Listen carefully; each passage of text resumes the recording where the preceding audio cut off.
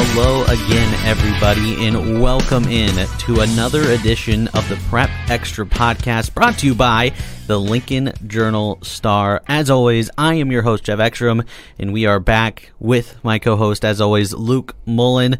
Luke, it's good to see you again. It's been a couple of weeks, a couple of busy weeks full of state tournament action.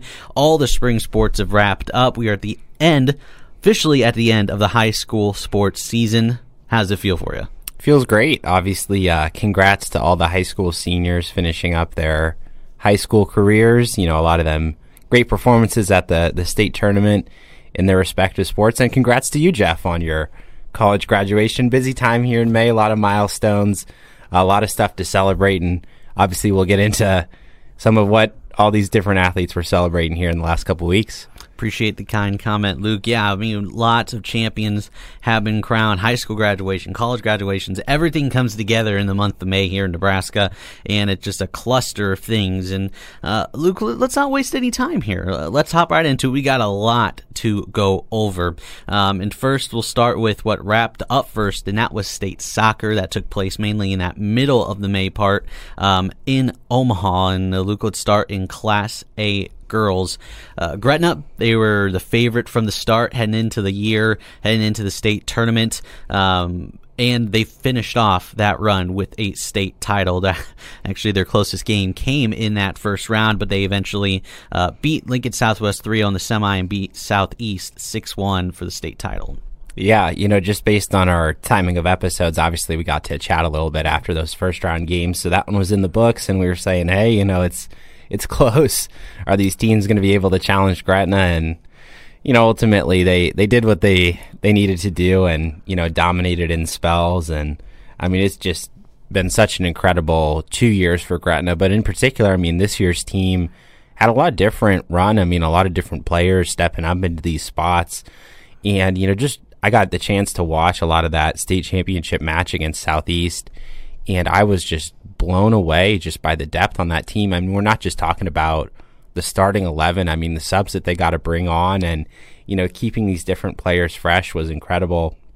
And really, you know, just throughout that Class A final, it was just so clear the way that Gretna played. I mean, they see the field so well. They pick out those passes, you know, as soon as they're there, they are just reading the game and knowing their passages of play. It's just so clear that they're a well-drilled, you know, oiled machine at this point.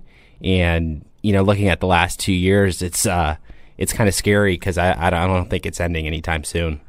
41-1, Gretna's record the last 2 seasons, including the first Class A girls team to go undefeated since 2005.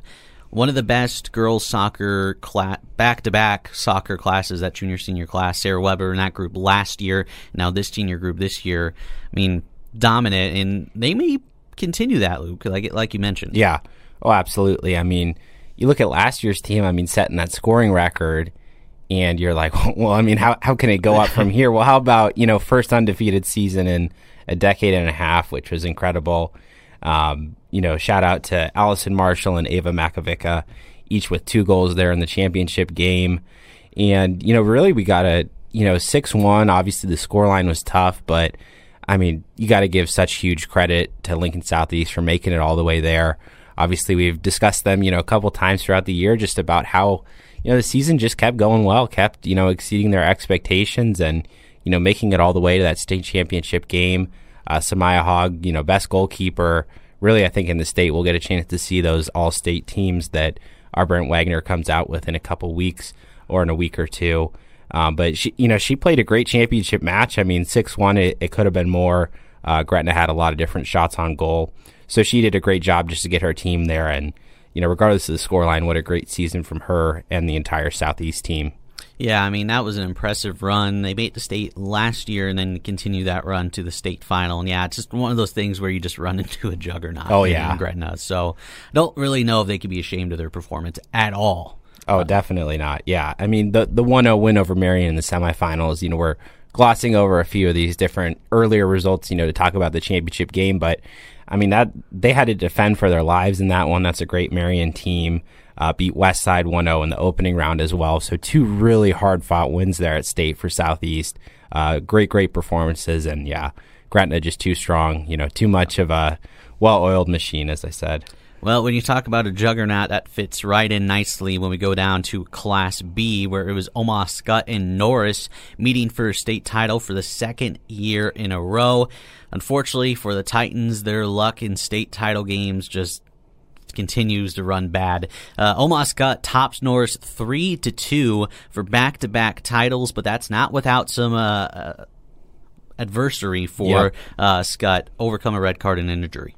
Absolutely. I mean, it was a crazy match for Skutt, undoubtedly. 12 minutes into the match, their goalkeeper, Madeline Meyer, went outside her box, challenged for a one-on-one, opportunity against the Norris player, just took her down. And, when you're the last defender against goal, that's definitely an automatic red card. I think the referee got that spot on. And when you get that, down to 10 players so early in the match, I mean, it just puts you at such a disadvantage. The other team, they can swing the play a lot easier, get those counterattack opportunities. But when you're able to compact, that unit and make sure that, you're still doing the same things that you did the entire season, really the question is, well, then how does the backup goalie, come in? Can she organize the defense? How can she do? And McKenna Mann, I mean, what an unforgettable, day, game, and experience for her. Came in, did a great job with that Skutt defense, withstood a lot of Norris pressure. And really, I mean, things continued to obviously, you mentioned the adversity. Presley Douglas, freshman player, also played a big part on that girls basketball team during the winter. Had a very scary injury, had to be helped off the field, a very lengthy delay there as well. So, I mean, you talk about losing a player, going down to 10, and then you see one of your teammates, suffer a very serious injury. I mean, mentally, they really had to dig deep for that one. I think you got to give a lot of credit to that entire Skutt coaching staff, probably some of those senior leaders on the team, helping their teammates out there on the field, just making sure that they were focused on what they needed to do. And obviously, they got it done. Elizabeth Rosenthal and a couple other players I know came up with the goals in that one. So yeah, credit to Skutt. I think, they had to go through so much. I mean, that is just such a well-deserved and well-earned victory. Well, that was their 6th championship appearance in a row, including back-to-back titles.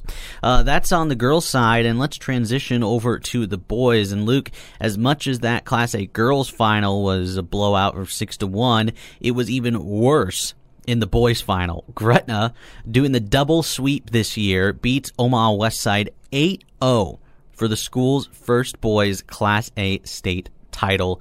Westside went down to 10 men early on in the match, but may have made a little difference in terms of the score, but not the result. Yeah, I think it was already 4 or 5-0 even. Yeah. I think in that first half before the red card, which a lot of the same things that I saw in the girls' game were there in the boys' game. I mean, this Gretna boys team, they were just pinging the passes to each other so quickly. A lot of the times you get those, cross-field passes, they have to bounce. I mean, there's a lot of different things, but I mean, they were just firing it all over the field. Those attackers, Michael Stuckenholtz in particular, was just dynamic the entire game. I think he probably had the best performance of anybody out there. And yeah, they were just relentless in running at that West Side goal. I mean, you look at their entire state tournament run, put 4 past Millard South in the first round, 4 past Lincoln East in the semifinals as well. So, I mean, it was clear that the scoring was going to be up there. But I do believe that 8-0 scoreline ties the all-time state record for a state championship game. Super impressive. And yeah, the red card did hurt Westside definitely, but I mean, it was just so clear that Gretna came out ready to win that game, and 20 minutes in, it was clear that they were on their way to a state title. It's a good time to be a fan of the Dragons in Gretna right now. Double sweep for soccer this year. And let's quickly go down to Class B, where, again, another double sweep. It's Omaha Skutt taking on Lexington in that final. Second straight year that had been the matchup, but the result was the same. The Skyhawks beat the Minutemen 2-1 for their 3rd consecutive state title. Lexington back-to-back state runner-ups. Yeah. Really unfortunate for Lexington. Great team all year long. Had a great state tournament run. really proved themselves. And in particular, I think this Class B final might have been perhaps the best. I mean, it was super close the whole way, 1-1 for a lot of the match. And again, like a lot of these games, a little bit of refereeing drama, a little bit of the decisions that you can gripe with, I suppose, if you're a Minutemen fan. It was, of course, a penalty kick that Scott got there late in the match. 8 minutes left in the second half. For me, I thought it was definitely a deserved penalty. Went through the player to get to the ball. Really there. Really tough, to award that in the last 10 minutes of a state championship match. But if it's a foul, it's a foul. Yeah. And Scott converted the penalty, did what they needed to do. And so, yeah, congrats to the Skyhawks. Ended the year 17 straight matches won. So, we kind of lose, some of the different ways to describe this when you've got the dominance of Gretna, the dominance of Scott. They got it done in both of these classes, girls and boys. Super impressive. And that's an interesting discussion to go along with that, Luke, because that's not a new thing either. If dynasties have always been relevant in soccer, but I would say that's as much a reflection of club soccer around the state than anything. Because obviously the high school season has its own season, but that's condensed into 2 months. Yeah. The rest of the year, if they're not playing other sports, these soccer athletes are playing club. And so with how dominant these teams are, I think that speaks to how well the club soccer scene is doing than anything. Oh, definitely. You look at, just the historic runs that some of these programs were on. Columbus SCOTUS and B-Boys, I think they won like 3 or 4 in a row within the last decade. Gretna was, of course, a Class B powerhouse in both girls and boys before moving up to A. Creighton Prep, obviously my alumni, my school, Omaha South, they've been super dominant as well. And in B, Pius obviously had some very good years as well. But yeah, particularly, I think you look at this Gretna and this Scott dynasty in the recent years, and the club soccer organizations play such a huge role in it. And, strictly from a Gretna standpoint, I think Gretna EGA, one of those different organizations, they are, at least for my money, they're one of the best. Obviously the results show on the field. Not every player, obviously, I don't know where they all go for their club soccer. I'm sure they're spread out a little bit more. There's a lot of different club soccer organizations there in Omaha, but in particular, they do a great job for their community. Some great coaches. I know it means a lot to all those different, families and different parents and schools that send their kids to that Gretna EGA. And for Omaha Scott as well, that's not that far away. There's a couple different organizations there in Millard. I know there's Sporting Nebraska does a great job recruiting the entirety of Omaha. Really, I think Wolves is a recent one that's popped up in the last couple of years, and I'm sure there's an Elkhorn organization too, very close to Gretna and Scott as well. So there's a lot of different opportunities for those players. And as you mentioned, you get that kind of year-round instruction, especially for the ones, who have college futures. It is just so clear, as I said, in Gretna, when you watch a player who's been dedicated to soccer for, most of the last few months, who really has those different passages of play, the way that they control the ball, the way that they see the game, it is just so clear. And I don't think nobody is even close to doing it at the level that Gretna and Scott are right now. Yeah, and I just wanted to divulge for a second here and just talk about the year that Gretna as a school had, both boys and girls. Sweep soccer, football, I'll put an asterisk next to it. Boys basketball made it to state. You might have to remind me they might have done more, but still, just those highlights, man, what a year. Absolutely. And the interesting thing, we'll see where the future lies, but the addition of a second Gretna school, that changes a lot. Yeah, a lot. The talent pool, that you get to pull from. There's still a ton of talent in that district. It'll probably, I think, open up, some potentials for, kids to move in from outside the district if they do have, more spots open with that second high school. But if we're talking about, let's just, hypothetically, you split that in two, well, suddenly you might have a Gretna, Gretna North state championship game there in soccer. So, we'll see what happens with that. But definitely, Gretna School District just loaded with talent right now. That is a program and a community on the rise there, definitely throughout not just soccer, but a lot of different sports here. Now, correct me if I'm wrong, Luke, but I believe Gretna East is going A right away. Correct? I think so, yeah. Yeah, Mm-hmm. and I think they're doing what Elkhorn North is doing in terms of having no seniors. I thought I heard. I could be wrong. Not entirely sure on Okay. that, but yeah. I do think, yeah, they're going in right away and playing varsity, and you know, it might take them a little while to catch up, you know, A as opposed to B there with Elkhorn North, but I mean, these districts, as we mentioned, have a ton of talent. You know, they've been growing, Gretna and Elkhorn both consistently for the last, 10 or whatever years it is.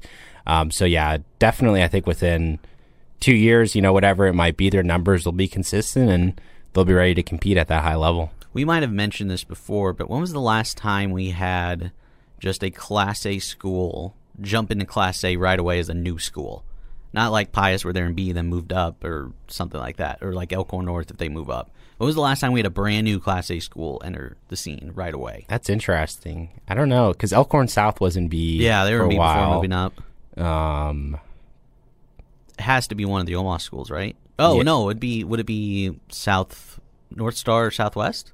Yeah, probably North Star. Yeah. Then, I mean, that's, 20 years ago? Yeah. I mean, that's been a long time. So, yeah, I can't think of any more recent than that. Yeah. It's going to be interesting. I'm fascinated to see how they do, and especially because as students, you get to decide. Yeah. I'm pretty sure if you want to stick at Gretna or go to East. Mm-hmm. So I'm interested to see where that goes. I don't expect much of that athletic talent to flow over right away, but it's going to get there. Definitely. It's going to get Yep. there. Well, let's go on to another state tournament that we had go on, and that was state track and field, as always, being held at Omaha Burke, and that's always a cluster of fans and athletes. It is fun chaos over there at state track, and we had a bunch of fun results. Now, we're not going to go over every result. We're going to choose out some all-class gold medal notables, and if you want to see all of those results, you can go onto our agate page at journalstar.com or check out those results as well on nsaa.org in addition. But, Luke, let's dive right into it. We'll start on the boys' side, and one of those standout athletes he has been all season long, winning the 100 meters all-class with Jalen Lloyd at Omaha Central, 10.54 seconds. He was very impressive. I believe he was also the all-class in the triple jump as well, so, I mean, Lloyd had quite a year. Definitely. I mean, the 100-meter dash, I think, always kind of takes the cake for most exciting event, the one that you really look forward to there at state track. And, there were some questions, going into the year. Devin Jackson, returning gold medalist, enrolling early for football. So kind of a void there for the 100.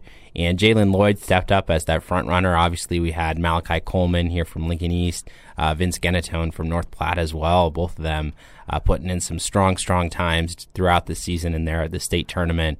But yeah, Jalen Lloyd, I mean, that's a guy who just came out of here in the spring and just showed his true athletic ability, picking him up a lot of interest there on, of course, the football recruiting circles. I'm sure he'd have a future in track, obviously, too, if he wanted it, after this great state tournament performance. But yeah, 10.54, great time there in the 100. Congrats to him on a great season and really showed up and did what he needed to do there at state.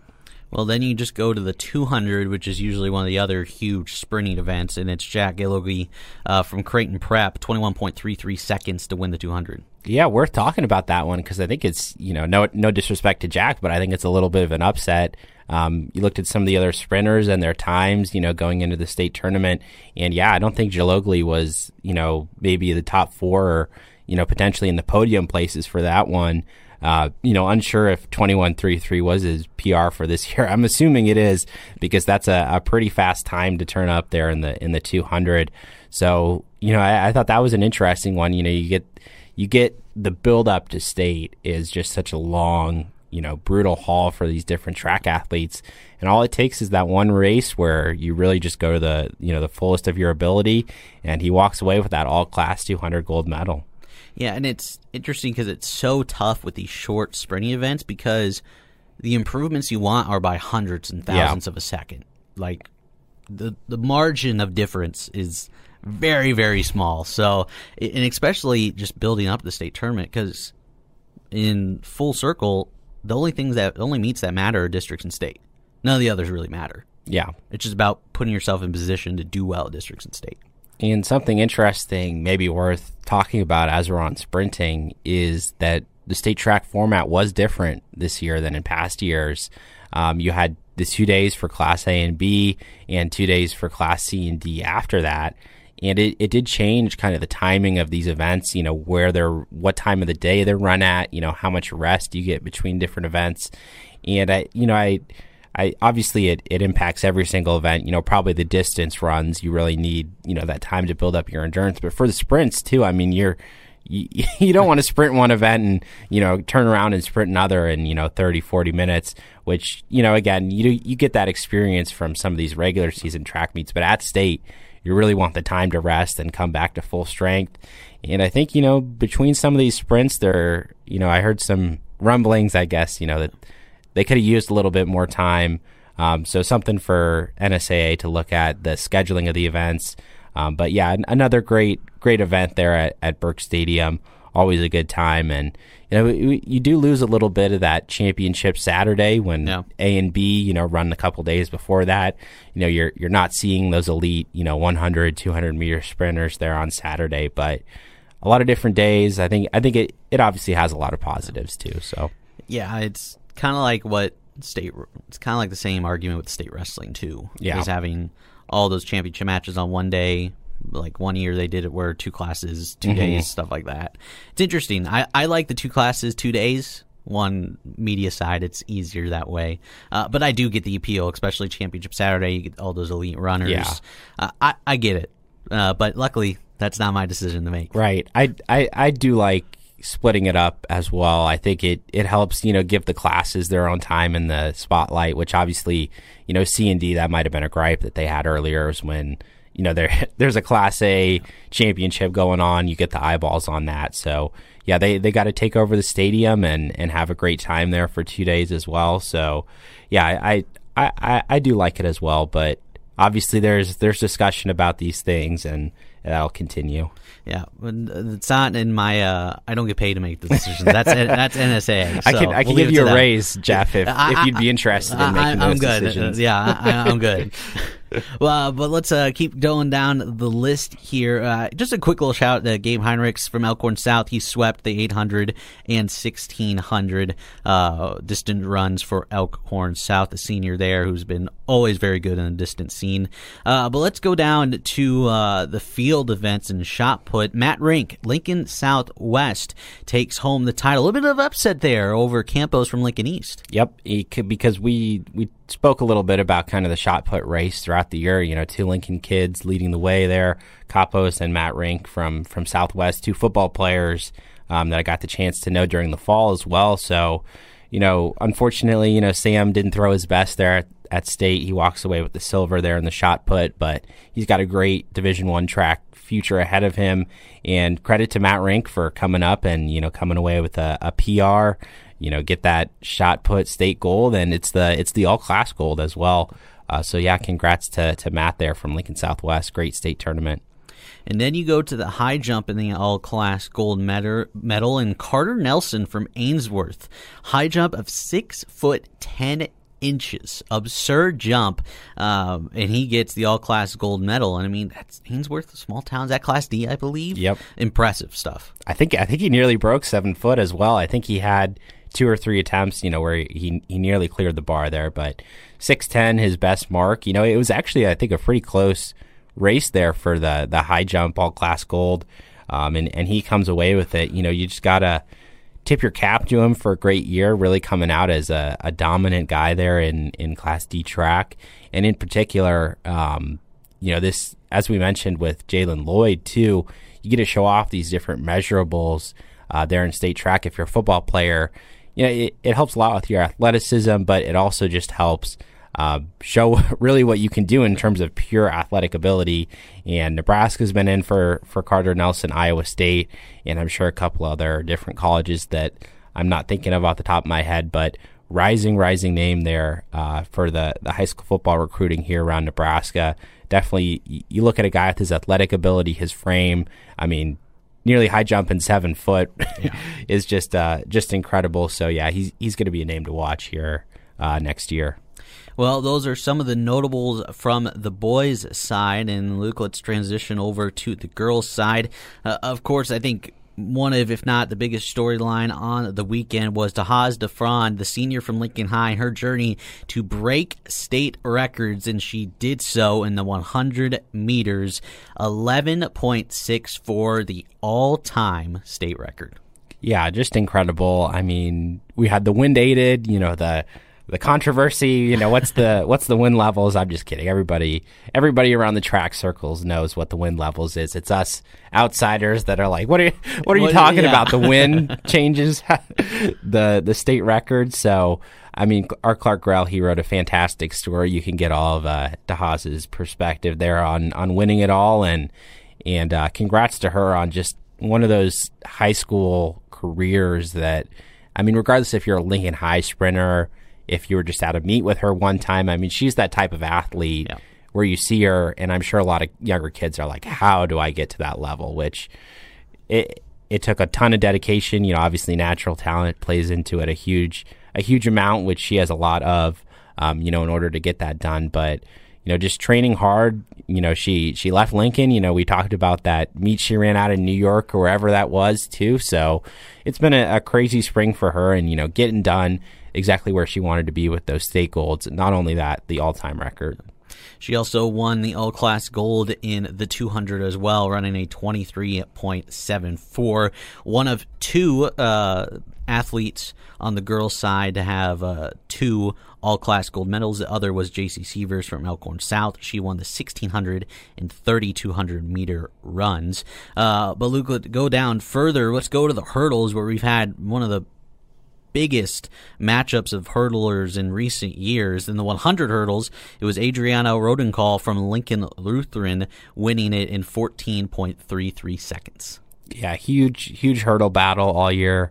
Obviously between Lincoln Lutheran and Pius X's Kate Campos. Credit to both of them for getting one and letting the other win one. Obviously it didn't work like that. I'm not saying they had a handshake agreement before the race, but you got to be pretty happy to see two elite high level athletes each get the chance to compete against somebody who pushes them, who makes sure that there's somebody right behind you that you got to keep your eye on the whole way. So yeah, Rodenkal 14.33 in the 100 hurdles, and Kate Campos 43.45 in the 300 meter hurdles. Congrats to both of them, all class state champions. So yeah, it's an all-Lincoln all-class gold medal in the hurdles. Lincoln High won the 400 relay to bring home a title in the capital city. But that's the big notables on the girls' side. And Luke, let's touch upon the team titles really quick. We'll start. It was boys. It was Fremont taking home a state title. On the girls, Captain City, Lincoln Southwest. Yeah, for Fremont, I think we got a note. We're going to start calling them, I don't know, the relay capital of state track. Won the 1,600 relay, all class gold, and 3,200 relay. Both the boys and the girls teams got that done on both of those sides. And yeah, it was those relays that were huge in leading them to that Class A title. A couple repeat runners there in that one. Braden Taylor and Tyson Baker ran in both the 1,600 and 3,200 for Fremont. So congrats to them on that. And Lincoln Southwest winning that Class A girls team title. Not a lot of state golds, but a lot of top 5 finishes. Again, we have the full story up on our website. You want to go back and read that. So great year for that Southwest girls track team. It's really interesting, those team track titles. Just how much, I mean, obviously any sort of team sport like this where you're getting points, tennis, golf, whatever it is. I mean, really, you might not think about it, but some of those opening round, I mean, the difference between finishing 6th or 7th, in a final, every single point adds up. And that was exactly the case for Southwest. Over in boys, Class B boys, it was Sydney taking home the title, while Elkhorn North continues another great year.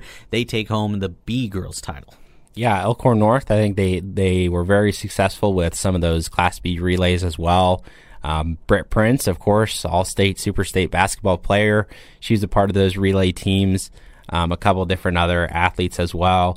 And on the boys' side there in Class B, Mitchell Deere for Sydney, all-class gold medal there in the 400 meter, 49.42. A couple other really strong performances as well.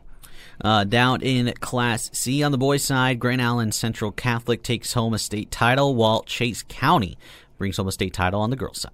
Yeah, congrats to both of them, and getting the chance to, as I mentioned, take over Burke Stadium. I think they had some great days, some great performances. The all-class gold medal in that grouping. Bryn McNair from Chase County there on the girls' side won the high jump 5.8 there, the all-class gold. And then to finish out in Class D, it was a double sweep. North Platte St. Pat's takes home titles in both the boys and girls. Pretty good bus ride back home there to North Platte. I don't know if they can all fit on one bus. They might have had two of them for that one, but I mean that is just so impressive. I think we'd have to go back at the record books, to see. I don't think it probably has been a very long time in Class A or B. So to get it done at D, just incredible. Great job for the entire coaching staff there at North Platte St. Pat's. So good time for North Platte St. Pat's. But that's what happened at State Track. Lots of winners, a lot of great storylines. State Track is no short of stories, so make sure to check out all of those on journalstar.com. Cody Frederick, Clark Grell, write all of those great features and recaps, so make sure to go check all of that out on journalstar.com. But we're going to take a quick break, and when we come back, we still have a few more state tournaments to recap. Girls tennis, boys golf, and then a historic state baseball tournament, including one of the best endings ever in state tournament history. All that more coming up here on the Prep Extra podcast. Don't go away. Plenty more up ahead.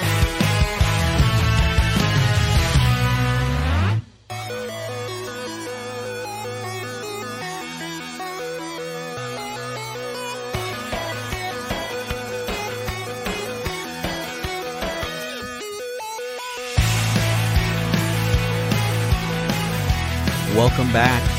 Prep Extra podcast brought to you by the Lincoln Journal-Star. Jeff Ekstrom alongside Luke Mullen.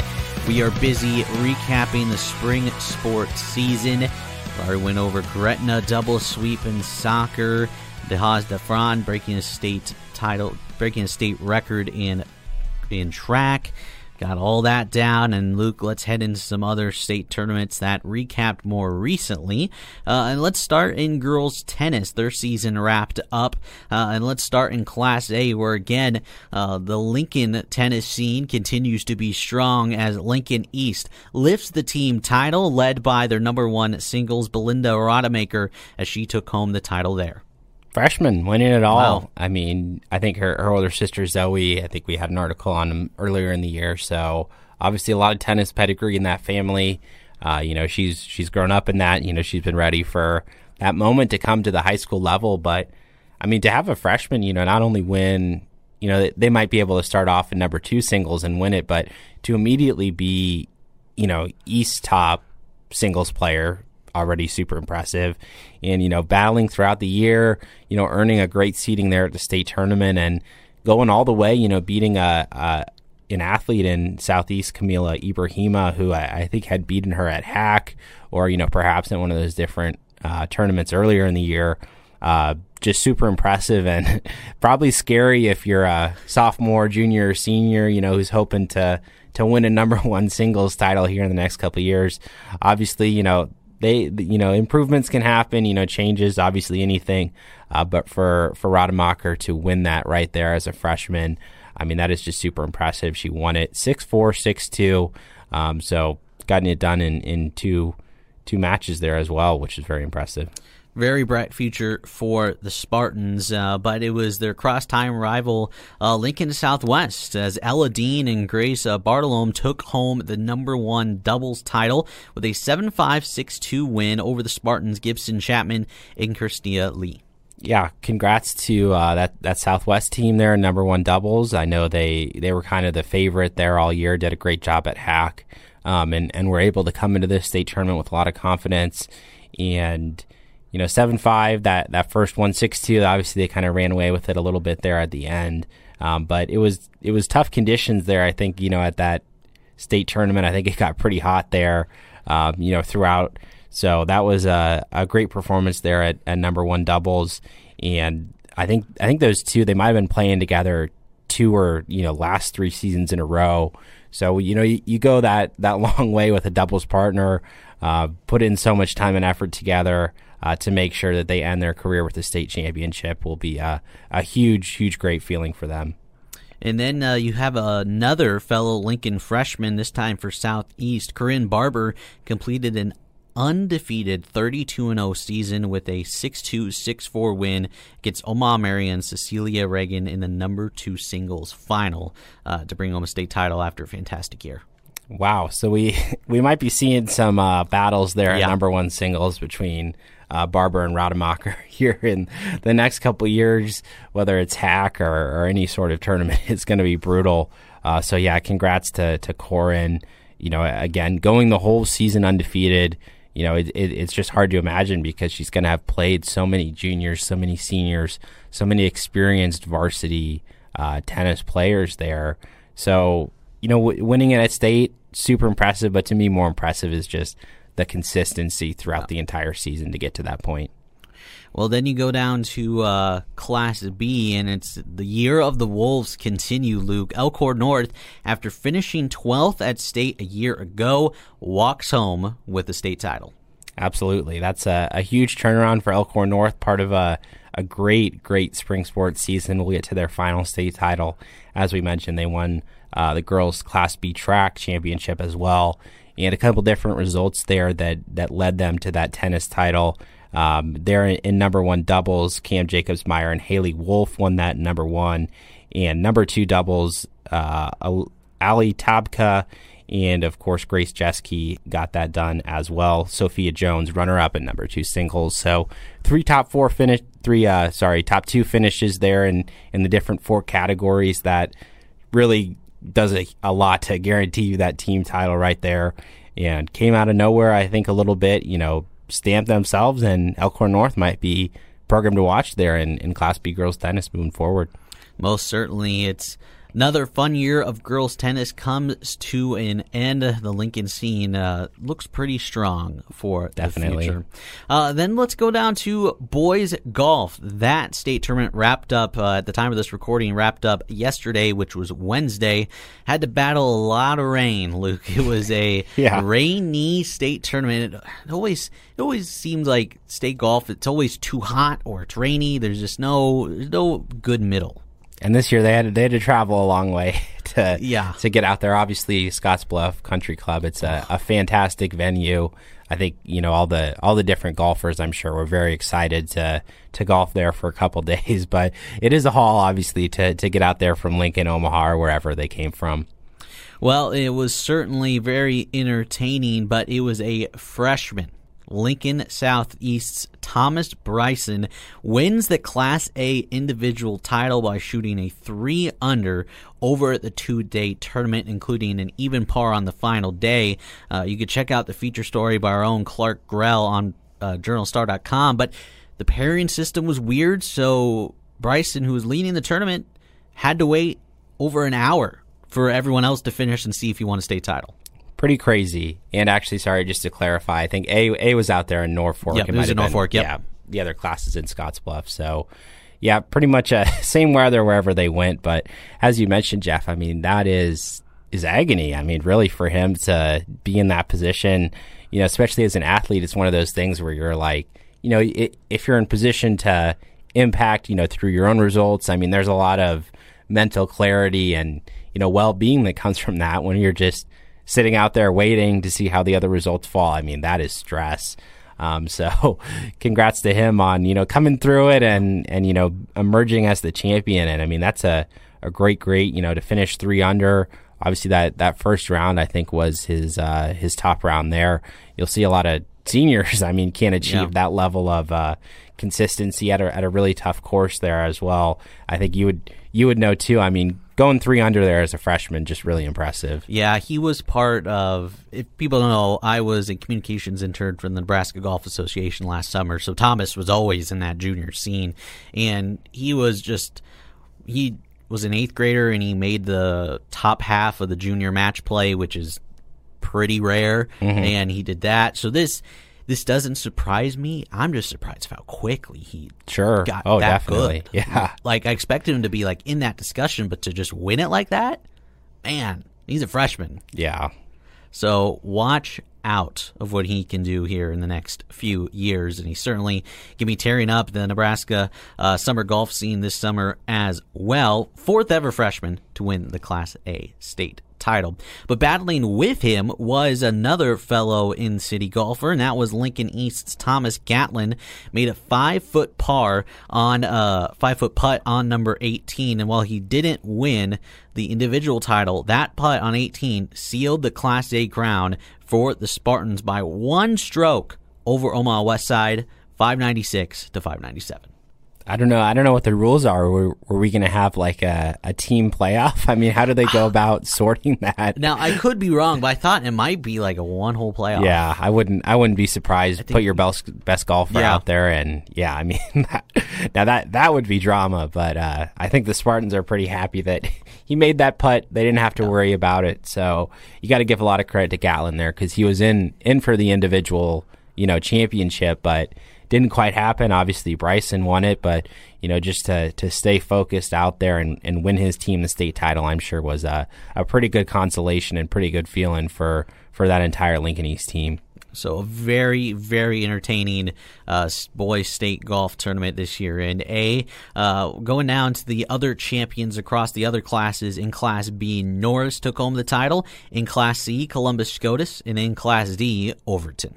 Yeah, Norris, great year there in Class B. I believe won 8 of their different 10 tournaments throughout the year, which is very impressive. I think had a 3-stroke lead for much of that different Class B championship. Columbus SCOTUS did a great job, won by 31 strokes over Donovan Trumbull there in Class C. That's a great golf program. And Overton, I think, was perhaps a surprise there in Class D. Beat North Platte St. Pat's. Trailed them by 23 shots entering the final round, and ended up winning by 3 shots there over the Irish. So credit to Overton for a fantastic final round. All those different golfers contributed to that one. So plenty of entertainment over those 2 days in the boys' state golf. The scene is still full of plenty of great golfers here in the state of Nebraska. But that's that golf season. And let's close down the show with state baseball. Arguably the best state tournament that happened this spring. Probably is. Bunch of great things happened. Luke, let's start off. You're there for almost all of it. Let's start off with Lincoln East, one of the last 4 teams standing. They were the lone representative for Lincoln in the Class A. Was one just a little over an inning away for making it to the title game, but unfortunately they fall short in the semis. Yeah, same thing as with soccer and some of these other, going to gloss over some of those opening round games, get to the important stuff. So East, they eliminated Lincoln Southeast as well, one of their city opponents, earned that city title a little bit later than usual as that regular season game got postponed and delayed due to rain a couple times. But their eyes, they weren't on a city championship. It was on a state title. This year's East team, they had the talent to get it done, as we mentioned, in kind of the pre-tournament preview, and got to give a lot of credit to Cooper Erickson for stepping up in that big elimination game against Millard West. He started there on the mound. I'm not entirely sure, but I think it was either his first or his second start of the year. Had really been a relief pitcher throughout the year. So he went about 5 or 6 innings, did exactly what he needed to, and Millard West just came up clutch, a couple late runs, and East couldn't quite respond, but really they were there, I think, 4 or 5 outs away from making it to that title game. Would have been the first Lincoln team, first non-Omaha team since 2012 to make it there to the championship. Well, quite a run by Lincoln East. Let me correct myself. Lincoln Southeast was also in the state tournament, so those 2 teams were from Lincoln in the state tournament. But let's talk about the state championship game. Millard West, Millard South. It was the rubber match. They had gone 1-1 against each other beforehand, and it sure delivered. Luke, let's start at the beginning, where Millard West came out firing 9-0 to start the game, correct? Yep, 8 runs in that first inning, and then another run in the second inning. And won't lie, I'm there in the press box. I'm starting to think about Millard West dominance? How do we want to frame, just an epic blowout in a state championship game? And, a couple innings go by and, they're still up 9-0 and you're just thinking, they just got to get to that 10-run mark. That's all you need. And here comes Millard South. Really the interesting thing for me was the pitching was Millard West's strength and hitting was Millard South's strength. So you get Millard West up 9-0 and really that should pretty much be curtains for Millard South. Probably good enough to, claw a couple runs back here and there, but had two huge innings. And I think, it would have been an all-time moment. Cam Kojal stepping up to the plate, down by 3 and just blasts a grand slam. Still to this day, we don't know where that ball landed. Some are saying it hit the top of the scoreboard. Others that it cleared the scoreboard. Some are saying it went all the way to the Iowa border. We'll never know where that home run landed, but he just obliterated that home run. And that moment, 10-9 Millard South, they have just completely stunned Millard West. Wildcats have 2 innings left. And now you're thinking, well, did we just witness one of the craziest comebacks of all time? Millard South, they're going crazy. The fans, the dugout and everybody, they can sense the state championship, the back-to-back. They're really going to do this to their rivals again. But Millard West still had a few tricks up their bag. Most certainly, yeah. 10-9. Millard West answers in the bottom of the 6th, the tied up at 10. Millard South goes scoreless in top of the 7th. Luke, take us through what happened in that bottom of the 7th.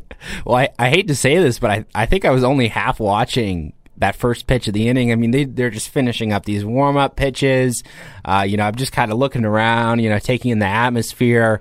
Pitch comes through, crack of the bat, and you could just tell it was gone. It was a perfect rope out there to left field. Immediately the entire dugout just pours out. I think Millard West had fantastic energy throughout the state tournament, and they're ready to let it loose. And really, the thing that kind of defies belief here is it's AJ Tauber with the walk-off home run, which already, walk-off to win the state championship, that is literally what you dream of. It does not get any better than that. We're not talking a walk-off single. We're talking a walk-off home run, bottom of the 7th. They're dogpiling. They're giving the state championship trophy. But he's the number 9 hitter. Hadn't hit a home run his entire life, really, of youth baseball, Legion baseball, until the district round. He hits 2 for the Wildcats during districts. Comes back at state. So, 3 home runs in about 2 weeks thereafter, going pretty much his whole career. And I think Millard West coach Steve Fry, he said he hadn't really seen him hit any home runs during batting practice, and just all of a sudden he's got this power.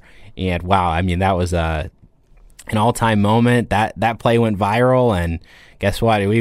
Nebraska State Baseball Tournament went viral in Class B as well, which we'll get to in a moment. So yeah, congrats to that Millard West team. Really, as I said, the pitching was what got him there. Jackson Gahoy, Sam Novotny, Dylan Dreesen, Drew Dermer, all put in fantastic performances. Mason Cook, the closer there during the state tournament. But worth discussing, even after all this craziness, is just how dominant these Millard schools have been. Played for the state title each of the last 3 years. Add in Westside and Creighton Prep to that mix. I put together a column about it, but it's been since the 1990s since we haven't had a Class A, or since then the single class state championship game that didn't include one of those 4 schools. So going to be interesting to see if anybody can break that mix. It's a hard line to break through. All 4 of those schools are so good. They'll be back in the mix next year as well. So just something to keep an eye on with the level of dominance we've got there in Class A. Yeah, and I don't see that changing. And I say that mostly because of 2 new schools opening up in Lincoln. Yeah. And I'm not saying those 2 opening is a bad thing. It's just that's just going to spread the athletic talent around. And that's going to further limit high-end teams that schools can build, just because everything is just so spread out around the city. So I don't know. I don't see that changing.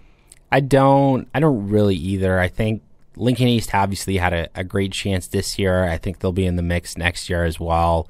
Some opportunities for these teams in Lincoln. But what's more interesting for me is even for the Omaha area, I mean, the OPS schools, baseball isn't really king at any of those different schools. So OPS, it's been a long time. I think Northwest made it, 20, 30 years ago or whatever it was. And you look at some of those other programs, I mean, Ralston and Elkhorn, they were both in the mix for a while, but they're down in B now. Yeah. I mean, Scott could probably contend in most years. Obviously, they're in B. So, I mean, really, the Omaha area, you're looking at maybe Gretna to make a run. Elkhorn South has been close the last couple years. Millard North doesn't really have the same level of pedigree those other two Millard schools have. So, really, I mean, unless Gretna and Elkhorn South, who have been close, Bellevue West also has been close. I mean, you can look at some other schools, Columbus and Kearney, they've been to the state tournament, but to make it all the way to those finals, the level of consistency those programs have, I mean, it just continues to build itself. Yeah, and the problem with like Columbus and Kearney, since I'm from Kearney, I know that scene, and baseball is huge in Kearney. Mm-hmm. But the problem is they're just kind of on the mercy of what kind of athletic class you're getting, because you're not getting transfers. It's just about how you can develop and who's coming through. And because some schools can get transferred, and that does make a difference. But it's not the same influx of talent as in Omaha. And obviously, we talked about club soccer. Well, I mean, the different club baseball organizations. I mean, you talk about players that play travel baseball during the summer. The youth organizations in these different towns. I know the Millard Sox, I think, is their name. They do a great job there.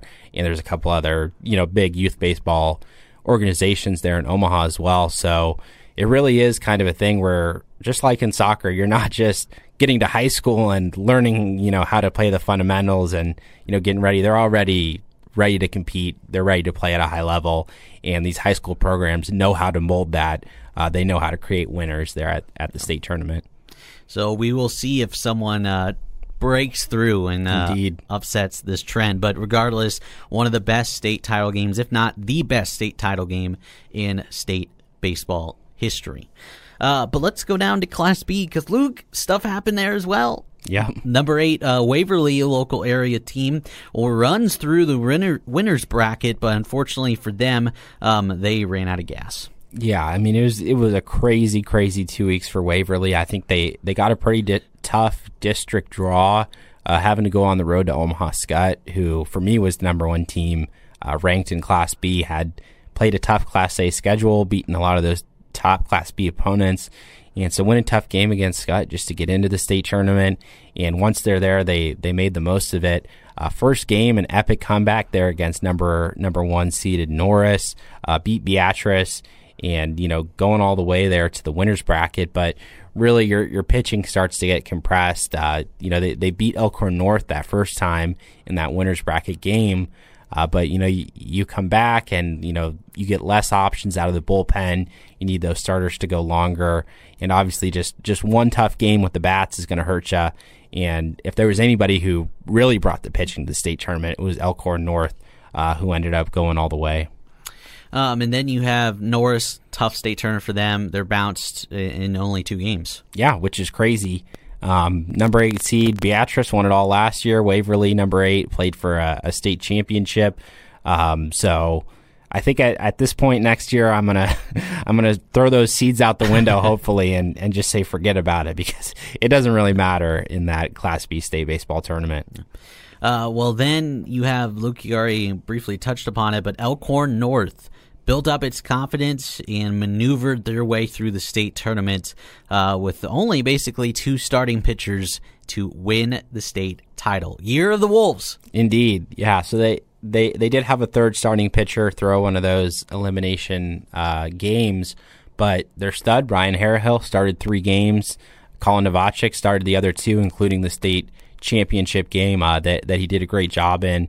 And the reason that I say their pitching showed up, I got a stat for you that I included in my state championship story. Elimination game against Central City. They allowed a run in the first inning, 6 scoreless innings to win that one. And then they come back on Friday for that state championship day. First game against Skutt, Harahill throws a shutout. Second game, Novacek, another shutout. I mean, that is 20 of 21 scoreless innings there to end the year. I mean, they could have scored 2 or 3 runs and they still would have been enough to get that done. So that level of pitching, was just incredible. That's definitely what got it done in their Class B title game. Not a lot of offense, but it was the final out that went viral in that one, just as the final play went viral in Class A. And this one went all the way to number 1 on the SportsCenter top 10. You had Ryan Harehill over there at first base going out for the foul pop-up, ends up running into the railing.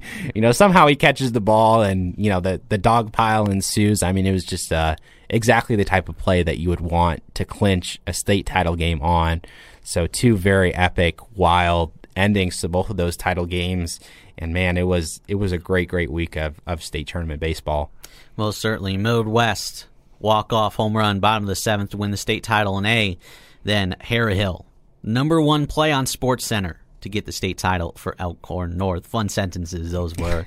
So that wraps up the baseball season for Nebraska. But, Luke, before we do that, recap that and wrap the show up, let's talk about what's different about that state tournament this year. Obviously, they moved out of Lincoln for state baseball. They moved everything in Omaha, so they split everything between Werner Park and Tal Anderson Field at UNO in different format. Instead of a 2 out of 3 series for the state title, it was only 1 game. And I mean, what are your thoughts? Yeah, I really liked Tal Anderson Field was the top thing that stood out to me this year. Getting some games at Werner Park. It's a great place to play, for the fans. It has a lot of different amenities. If we're talking about Tal Anderson, there's only 1 concession stand. There's only 1, area for bathrooms. Werner Park, has multiple of all those different things. But at the same time, I mean, it's still several thousand seats are empty there. I mean, the entire outfield is bare. And you look at Tal Anderson, and particularly for the Class A state championship, every seat was full. Yep. There's fans standing in the concourse. There's kids, playing out there on the grassy hill. The outfield is just, you just have the outfield fence. There's no seating behind it, at that UNO facility. And the all-turf field, the ability for teams to warm up. There's a softball field directly adjacent. There's just so many positives there, I think, for the teams and just for the overall state tournament experience that Werner Park, while it is a good venue to play some of these different opening round or, elimination contests, whatever it's available for with the Storm Chasers, to me, Tal Anderson, we already got to see 2 all-time state tournament moments there, and obviously it's not the field that that causes those, but to me, it has the feeling of a place where you can go for the state baseball tournament every year, and it just feels special. It feels like, a place where it's going to be loud. It's going to be a crazy game there under the lights. Great view of Omaha as well. And yeah, I think, it's already locked in for the next couple of years to play those state championship games there, but I could easily see that continuing for a very long time. It's a great facility. Yeah, and football has this problem where Memorial's just absurdly too big. Yeah. And obviously Werner is too big. Haymarket, I think, is just a little too big. Yeah. Just a little. It's closer. But the problem is it's in Lincoln. And we just touched upon how dominant baseball in Omaha has been, and with it being jam-packed at Anderson. It seems like a perfect facility because, 1, it's big enough to accommodate for those giant crowds. And 2, it's right in that Omaha area, so you're going to get big crowds regardless. So, yeah, it seemed, just from my point of view, I did not attend, but it just seemed like a really good fit. No, logistically, it does make a lot of sense. The state tournament crowd for Millard South, Millard West last year, which, granted, it was one of those, as you mentioned, with the state tournament format, they had to play 2 games to win there to get it.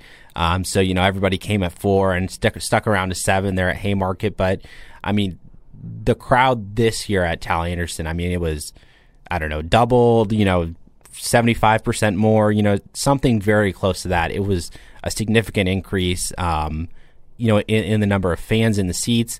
And the Class B final was very well attended the next day as well. Obviously Elkhorn North very close, Waverly, a little bit further, as opposed to if they were playing at Haymarket Park. But it was very well attended for that as well. So, yeah, the logistics for having, mostly Omaha area teams for Class A and, a very central, eastern part of Omaha there as well, does make it very lucrative for those teams to travel, yeah. And I like the one-game state title. And that will be what we get to. So it was actually kind of fortunate this year that we had it locked into that 7 o'clock time slot, because last year it wasn't the case. You thought you're playing for a state title at 4 o'clock. You come back at 7. And I know this confused fans a lot too. The bracket wasn't necessarily set. It wasn't like you're going to play this team if they lose. It's like what teams haven't played yet, and try to find the right matchups and times and locations. And yes, it was confusing for fans. I tried to educate myself to the best of my abilities, but I can confidently say that starting next year, the state baseball format will be very much more simplified. The way it's going to work, very similar to College World Series, if any of you follow that up in Omaha every year. Same thing that happens here before the state tournament. The teams will just be seeded 1 to 8 based on the wild card points. Top half of the bracket, 1 seed, 8 seed, 4 seed, 5 seed.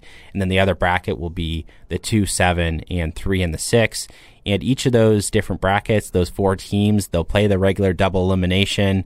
So yes, we will have some repeat matchups, which will be different than in years prior, but it'll be very easy to figure out there with the bracket. Just eliminating the teams on your half of it. And yes, they'll come together, the 2 different bracket champions, for that one game winner-take-all championship. Which is good, because I've attempted to try and understand the state baseball bracket before, and I've just given up because it's just massively confusing to me. So I'm glad they're changing that up, because, yeah, like you said, it confuses me, and I'm not the only one that's confused by it. Yeah, for fans in particular, I mean, I'm sure there were plenty of cases where they show up and they're like, our team isn't playing. Like, I thought we looked at the bracket, but no, it changed based on who won the other elimination game. So yes, it'll be very static, very easy to read and understand moving forward. Well, that's everything in the spring sports season. Luke, we are officially done with every sport of the school year. Feels weird. It does. I mean, it wasn't long ago we were here for preseason football, and of course we got to volleyball and basketball and wrestling, and then finally we got to the spring, and we were like, wow, we're finally to the spring. Excited to see all these sports, but obviously the spring is always kind of a sprint to the end. And as we said earlier in the episode, you get to May and there's so much going on. We had these 5 state championships in probably 10 to 12 days as well. So we got to give a shout out to the NSA, the entire staff there. They do a great job putting on these events every year, and we appreciate everything that they do to make sure these events run smoothly. And yeah, this is it. Hopefully we'll have some more content for you guys here soon, but might be a little bit hard to do the Prep Extra podcast when there's no prep sports going on. Well, give a quick shout to yourself, Luke, too, for you covering everything. You got our other writers, Clark Grell, Brent Wagner, Nate Thomas, Cody Frederick, all the other writers and editors back at the office. Long sports season finally coming to an end, but you guys deserve a shout out for all the coverage you guys have done over these past months here this sports season. Yeah, appreciate it. Definitely, it's been a change this year. Obviously, we tried to bring a lot more digital content, this podcast included. Mm-hmm. So if you appreciate that, if there's anything else you want to see, I mean, feel free to email me, lmullen@journalstar.com. Here for all your concerns, your constructive criticism about Prep Extra podcast, about my takes, which unfortunately went 0 for 2 there at state baseball. So better luck to me next year. And yeah, thank you to all of you for listening, just along and following along to the coverage all year. Yeah, we appreciate everyone's support, especially with this podcast. It was brand new in the fall, and it's been fun that we've been able to bring it to you throughout this sports season. But we aren't done yet. Season finale will be next week, because we have some postseason awards to give out, super state teams for state soccer and baseball, and they give out our own exclusive, phenomenal Prep Extra podcast awards, the most glorious awards there is that Definitely. You can give out here in high school sports in Nebraska. So that will be our final episode of the high school sports season. Yeah, we'll have to see what we can do to bring out like some ESPYs type, you know, red carpet. Let's get these award speeches from all these different athletes and coaches. You know, maybe I can go to like Trophies Unlimited. We can get some $10 plastic trophies or something. You know, really do it the right way. That's right, because that's what these awards deserve, right, Luke? Well, watch out for that next week. And Luke, I usually would end the show asking where can we find you, but I guess at the office working at these awards, am I right? You find me on vacation soon enough. Yeah, right? Well, that's going to wrap up this episode of the Prep Extra podcast, brought to you by the Lincoln Journal-Star. Thank you, everyone, so much for listening. Make sure to tune in next week for our season finale, Prep Extra Podcast Awards, plus diving deep into the Super State teams. From Luke Mullen, I have been your host, Jeff Ekstrom. Thank you so much for listening. Don't go away. Prep Extra Awards next week. We'll talk to you then.